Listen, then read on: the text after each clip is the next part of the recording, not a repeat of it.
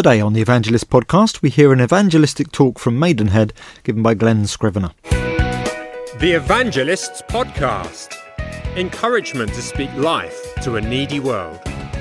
With Glen Scrivener and Andy Brinkley. Welcome back to the Evangelist podcast, where we encourage you in your Christian witness and bringing you interviews and stuff helpful for evangelism. I'm Andy Brinkley, media producer for Speak Life, and in a moment we're going to hear from our resident evangelist and boss of Speak Life, Glen Scrivener. Glen has been touring the country for the last 3 weeks or so, but we thought we would let you listen into a talk that he did. You can be the mystery visitor, the fly on the wall, if you like, to what Glen often does around the country. If you'd like to keep up a little bit more with what Glen does, his calendar and general ministry updates, then do visit our website and sign up via email. We'd love to keep you informed of what goes on. We also produce a small booklet each quarter that includes some of the amazing things that God is doing around the world. Stories from Pakistan, China, Russia. You can find it by going to our website speaklife.org.uk/SLD. That stands for Speak Life Daily. speaklife.org.uk/SLD. Okay, without further ado, here's Glen speaking in Maidenhead the other week. Brilliant. Well, you don't even need to download an app. You've got John's Gospel there on your tables. Do you want to pick up John's Gospel? This is part of the Bible. This is one of the 4 biographies of Jesus in the Bible, written by one of Jesus' closest companions.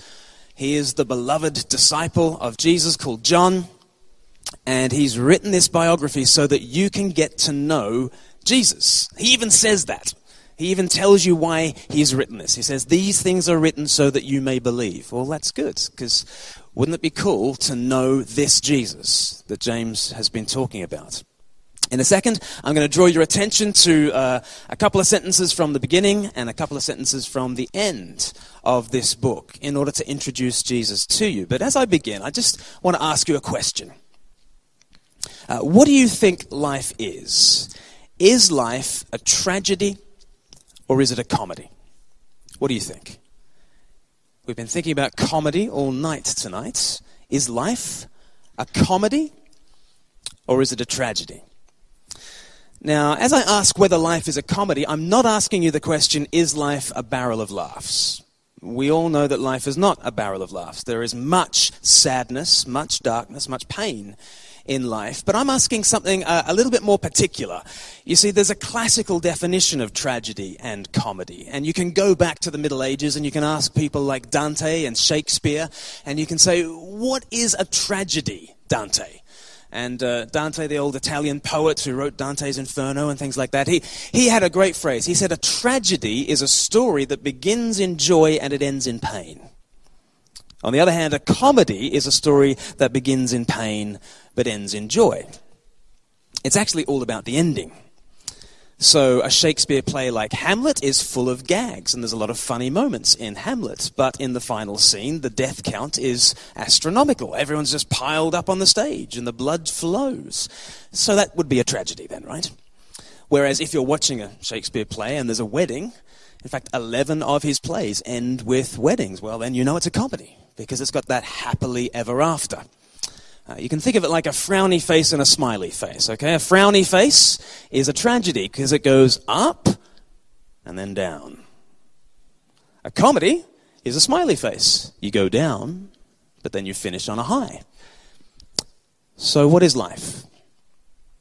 Is life a tragedy or is it a comedy?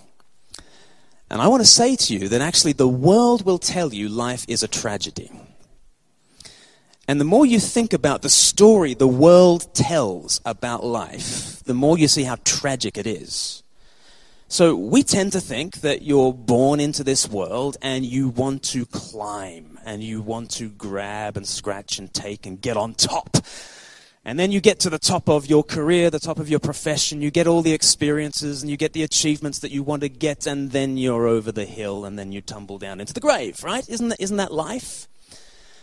Life is about getting up there, getting on top. It's a dog-eat-dog world until you're kingpin, and then you get toppled, and then you die, and that's that. Classic tragedy. That's what the world tells you life is. The world will tell you life is a tragedy. They will sugarcoat that story, though. They will make it look so glossy, so shiny. And yet it is utterly, utterly tragic. Jamie on Wednesday said to us that the world's view of humanity, take God out of the equation, what does the world view humanity as? We are wet robots, moist robots. That's all we are. We're just biological survival machines, aren't we? We are biological survival machines clinging to an insignificant rock that's hurtling through a meaningless universe towards eternal extinction. That's life, right? That's life. But I've got 3 more likes on Facebook, so that's good.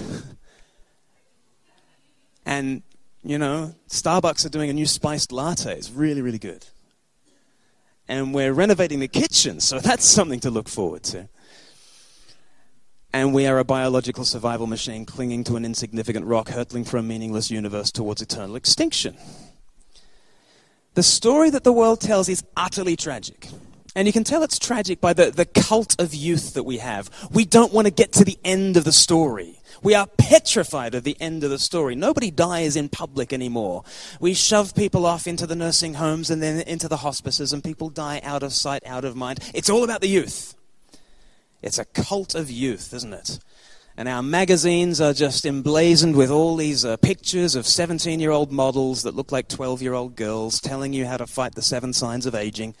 That's the cult of youth that we have, and we cling on to our youth. We cling on to our youth. And then at the other end of life, we have no respect for the elderly, no respect for their age or wisdom or experience. The only time you ever read about the elderly, the only time in your news feed on Facebook, the only time you read stories or watch stories about the elderly is when they act like young people. And so in your Facebook feed, you'll see the story of the 70-year-old who's running the marathon. And you think, aren't old people great when they act like 20-year-olds, right? Only when they act like 20-year-olds. The 70-year-old who runs the marathon, or the 80-year-old who's a break dancer, or the 90-year-olds who are doing speed dating. Aren't they great when they act like 20-year-old idiots, right? It's the only respect we have for the age. Why is that? Because we've got a cult of youth. Because we're telling the tragic story. Life is about climbing up, getting on top of your game, and then you tumble down into the grave, and that's that utterly, utterly tragic. And then you go to the religions of the world, and you say, well, okay, if the atheism thing is a tragic story, maybe the religions of the world are telling a more comic story with a happily ever after. And actually, I've got to tell you, there are some adventure stories that are out there in the religions of the world, but they end badly too. So the karmic religions talk about incarnation and reincarnation, until, what is the great goal in Buddhism, for instance? You want to say, stop the cycle of birth and rebirth. I want to get off. I want nirvana. And you know what nirvana is? Nirvana is non-being. Nirvana is, literally it's the word for being blown out, like a candle being blown out. And the great goal is to be dissolved into the ocean of being like a drop of water in the sea. That's the great goal. And there is no hope for these bodies in this world in the karmic religions. And you go across to Islam and you say, is there any hope for these bodies and this world? And in Islam, well, you never know if you're going to make it.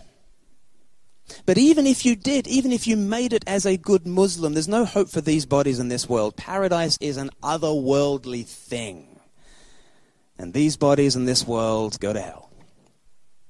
Is there any hope? Is there a happily ever after out there for these bodies and this world? There's only one book that's telling the comedy story. Only one book. There's only one guy who's come to planet Earth and is offering the happily ever after. I promise you, there's only one. Every other story ends in tragedy. Every other story. No matter how they sugarcoat it, no matter how they Photoshop it, no matter how covered it is in chintzy bling, this is the only book that tells you the comedy story. Because this tells you the story of the smiley face, or if you like, tells you the story of coming down into the valley and then finishing back on a high. This is the story that tells you that kind of shape of reality. On page 1, it introduces us to this good beginning as we begin on top. If you have a look at page 1, here is how John introduces Jesus to you. The way John introduces Jesus is to begin on top of the world. The Word became flesh is the heading. In the beginning was the Word with a capital W. It's a title for Jesus. And the Word was with God, and the Word was God. He was with God in the beginning. Through him all things were made. Without him nothing was made that has been made. In him was life, and that life was the light of all mankind. The light shines in the darkness, and the darkness has not overcome it. We begin on high. We begin before the universe began. Before there were people or planets or protons, what was there?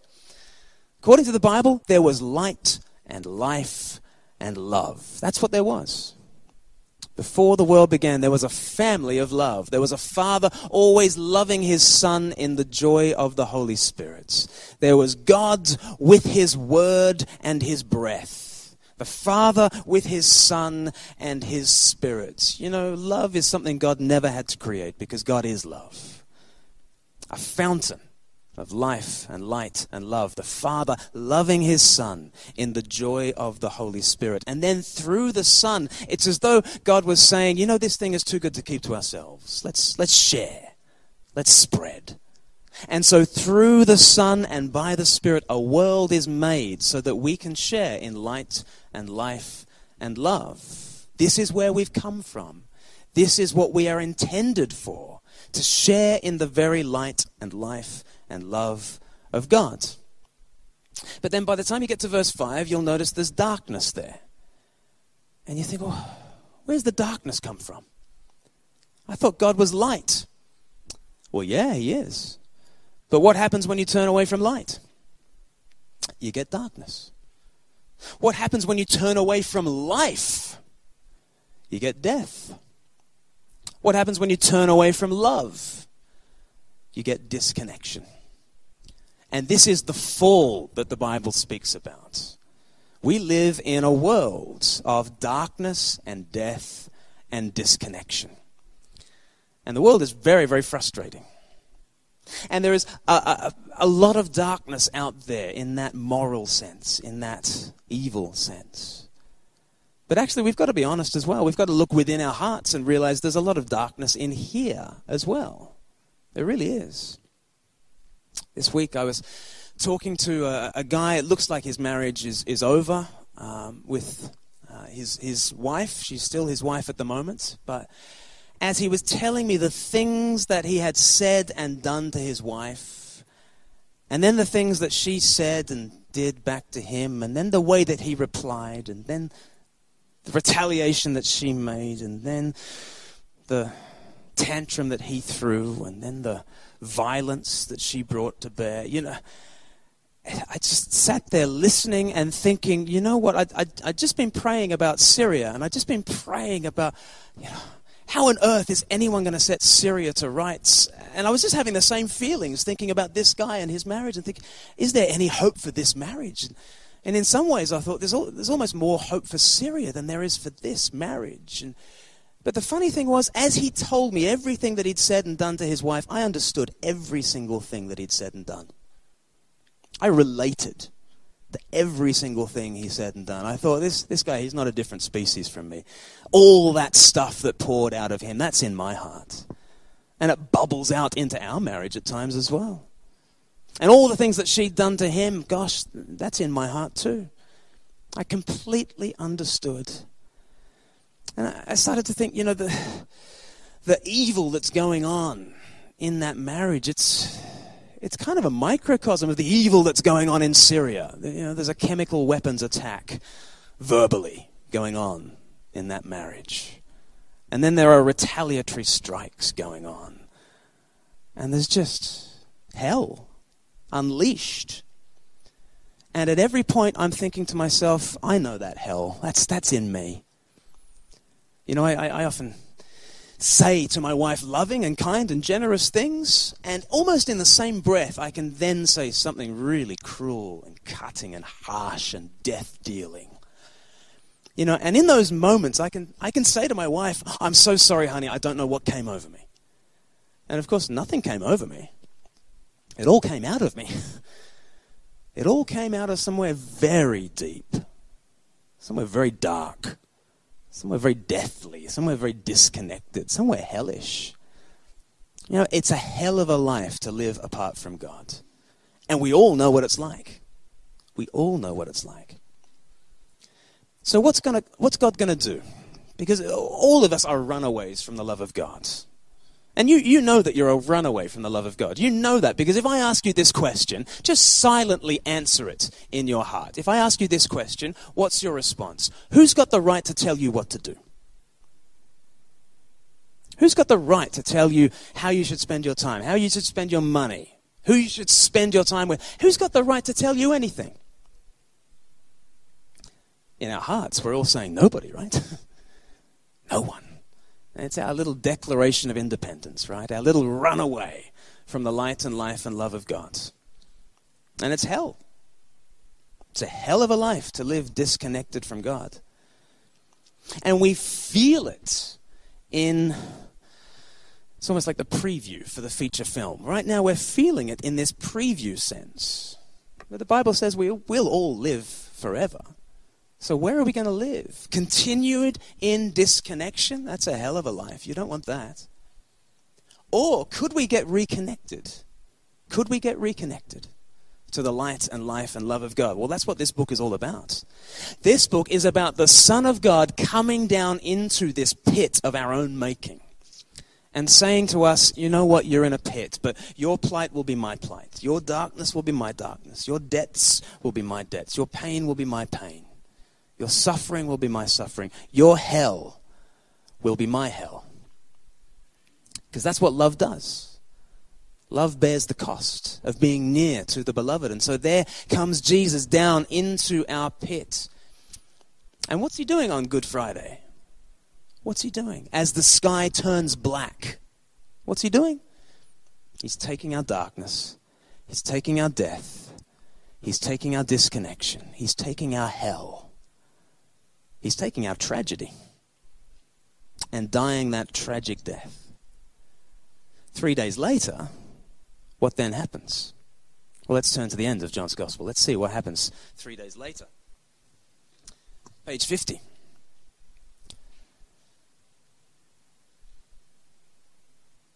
And let's go halfway down page 50. John chapter 20 and little number 11 refers to verse 11. Jesus appears to Mary Magdalene. Mary's been following Jesus. Mary loves Jesus. Jesus has saved her. He's transformed her. Mary has thought, you know, Jesus, he's the Savior. He's the liberator. He's the rescuer.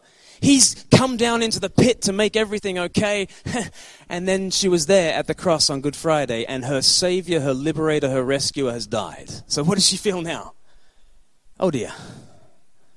Can you imagine her situation? Can you imagine you're in quicksand and you're sinking down, down, down, down, down, down. And you say, help. And someone runs to the rescue and they say, I'm here to rescue you. And they jump into the quicksand and they sink like a stone in front of you. What do you think then? Well, that's a double tragedy, isn't it? I mean, they're dead, that's sad, but you're next. If your rescuer has died, what hope is there? That's what she's feeling on Easter Sunday. Verse 11, now Mary stood outside the tomb crying. As she wept, she bent over to look into the tomb and saw two angels in white seated where Jesus' body had been, one at the head and the other at the foot. They asked her, woman, why are you crying? They've taken my Lord away, she said, and I don't know where they've put him. At this, she turned round and saw Jesus standing there. But she did not realize that it was Jesus. He asked her, woman, why are you crying? Who is it you're looking for? Thinking he was the gardener, she said, sir, if you have carried him away, tell me where you've put him and I will get him. Jesus said to her, Mary. And the lights go on. Beautiful moment. Suddenly she realizes the one who had saved her, the one who had rescued her, the one who understood her, the one who had seen all her darkness and loved her nonetheless, the one who actually got her, messed up though she was. He really got her. She had thought that he was dead and gone forever, and all of a sudden, in one word, she realizes he's back, and he's back for good. Mary, he says. When she hears her name, she knows that everything has changed. Tragedy has turned to comedy. Hell has turned to heaven. Because Jesus is alive again. Jesus is like the needle that goes through the black shroud of death and out the other side. And on Easter Sunday, she sees how he has gone through death and out the other side. And you know what? If you know Jesus, if you trust Jesus, then you get connected to him. And you become like the thread that gets pulled through the same way. And you can have that same future, that same happily ever after. Jesus said to her, Mary. She turned towards him and cried out in Aramaic, Rabboni, which means teacher. Jesus said, do not hold on to me, for I have not yet ascended to the Father. Go instead to my brothers and tell them, I am ascending to my Father and your Father, to my God and your God. It's beautiful. She clings on to him physically, and Jesus says, look, you don't need to cling on to me physically. It's okay. You can have a spiritual connection to me now. In fact, the whole world can have a spiritual connection to Jesus now. And if we are connected to him, you know what happens? Suddenly we get his Father as our Father. Don't you love that in verse 17? I'm going to my Father, and you can call him Father now. I'm going to my God. You call him God now. You're welcome in the family. It's beautiful, isn't it? The Son comes from that family, joins us in our dysfunctional family, and says, get connected to me. And then when we're connected to Jesus, we get his Father as our Father. And we get his Spirit as our Spirit. And we get his happily ever after as our happily ever after. It's for free, and it's forever. So I've just got one question for you as I close. Do you want this? Do you want him? Do you want Jesus? He's gone to hell and back for you. He's plunged down into the pit for you. He's taken your tragedy. He's taken your hell to give you his comedy, to give you his heaven, to give you his Father, to give you his Spirit, to give you himself, to give you his future, to give you everything. Do you want him? Do you want to be connected to him? Well, it's very simple, actually. It's about going from the tragedy story to the comedy story. Jesus says to us all, stop living the tragedy. Stop living as though you are meant to climb and scratch and grab and take and get on top of things and then tumble down into the grave. Stop doing that. It's a tragic life. Try and get everything for you now, because you're dead forever. Stop living that life. Stop it. That's tragedy. Start living the comedy. The comedy that with Jesus now meeting you in the pit, you don't have to climb and grab and scratch and take. You can know who you are. And in your professional life, people might say no to you, like they've said no to James in his professional life. That's okay. You've got Jesus, and he's met you in the pits, and you've got a happily ever after. That's okay. So you can keep sacrificing. You can keep giving of yourself to others. And you can entrust your life and entrust your future to Jesus. Stop living the tragedy. Start living the comedy. But start living it with Jesus. Do you want him? Do you want this Jesus? I'm just going to offer a prayer now for anyone who wants to stop living the tragedy and start living the comedy, who wants to know Jesus in the middle of their pit, and wants to know his happily ever after. Shall we all just bow our heads now? And I'm just going to offer a prayer that you can pray if you just want to say to Jesus, I want to get connected to you. I want you in my life. I want to stop grabbing and taking and stealing and getting ahead of others. I want to start living this life of self-giving with Jesus. I want him to be my Lord. Let me pray a prayer, and you can echo it in your heart if it's true for you. Lord Jesus, Thank you for coming. Thank you for entering into our world. Thank you for coming into our pit. I'm sorry for my own selfishness. I'm sorry for the hell that is in my heart at times. Thank you that you died for me. I thank you that you rose again. Please be with me in my life as my Lord, as my leader, as my Savior. Help me to live the comedy, this life of self-giving love now and hope for an eternal future. Walk with me now and always. Amen. Well, for some people, that will be a fresh step that you've taken, a fresh step of faith in trusting in Jesus. And if that's the case, we'd love to hear from you. Please do tell someone that you've come with, that you've wanted to start this journey with Jesus, because a journey with Jesus is not a solo thing. It's something that you do together with others, and we'd love to help you in that journey. One thing that you can do that will help you take that journey is to sign up to our Life Explored course, and it's just a way of understanding more of the story. That was Glen Scrivener talking in Maidenhead recently. If you'd like to hear more episodes like this, do subscribe to the Evangelist podcast if you're not already. You can do so at speaklife.org.uk/TEP. And also, if you'd like to give us a rating and review on iTunes or Stitcher, that would be really helpful if you could do that, again at the website. Thanks very much for listening. Until next time.